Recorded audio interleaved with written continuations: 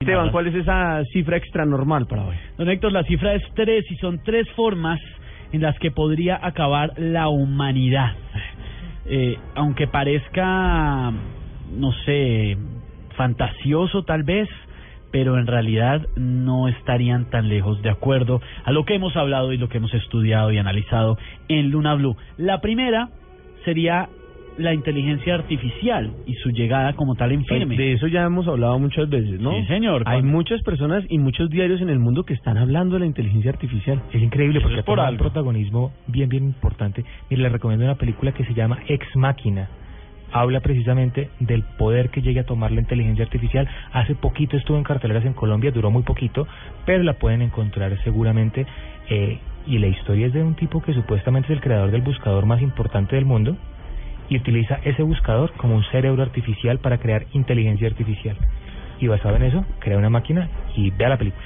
Muy bien. Pues precisamente el hecho de que en algún punto esa inteligencia artificial llegue a reemplazar a los hombres, y que ha sido un tema que se vio hace muchos años en películas de ciencia ficción, pero que hoy son una realidad. Recordemos en las últimas semanas el robot amigable que ya se está comercializando en Japón. Sí, eso es un paso importante. Pues esta inteligencia artificial es un peligro potencial para la existencia de la especie humana.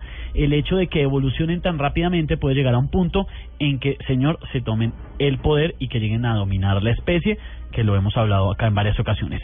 El segundo factor, por así decirlo, de cómo puede terminar la humanidad es la vida extraterrestre.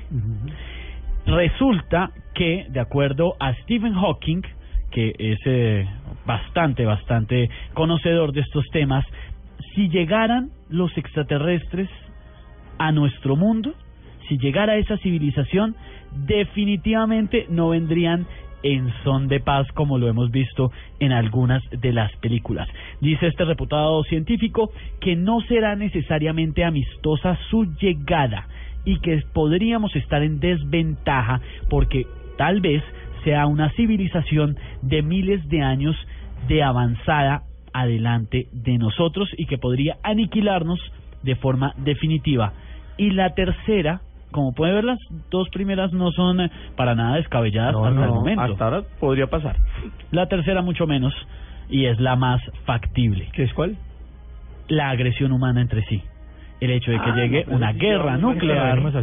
Eso un buen rato haciendo eso. Los riesgos de que estalle una guerra nuclear siguen en aumento, y esto por supuesto que podría matar a gran parte de la población mundial. Hawking también hace alusión a este tipo de temas y dice que si no nos matan las máquinas o los extraterrestres, nos vamos a terminar matando entre nosotros, y lo dice la mente más brillante de nuestro siglo que aún vive.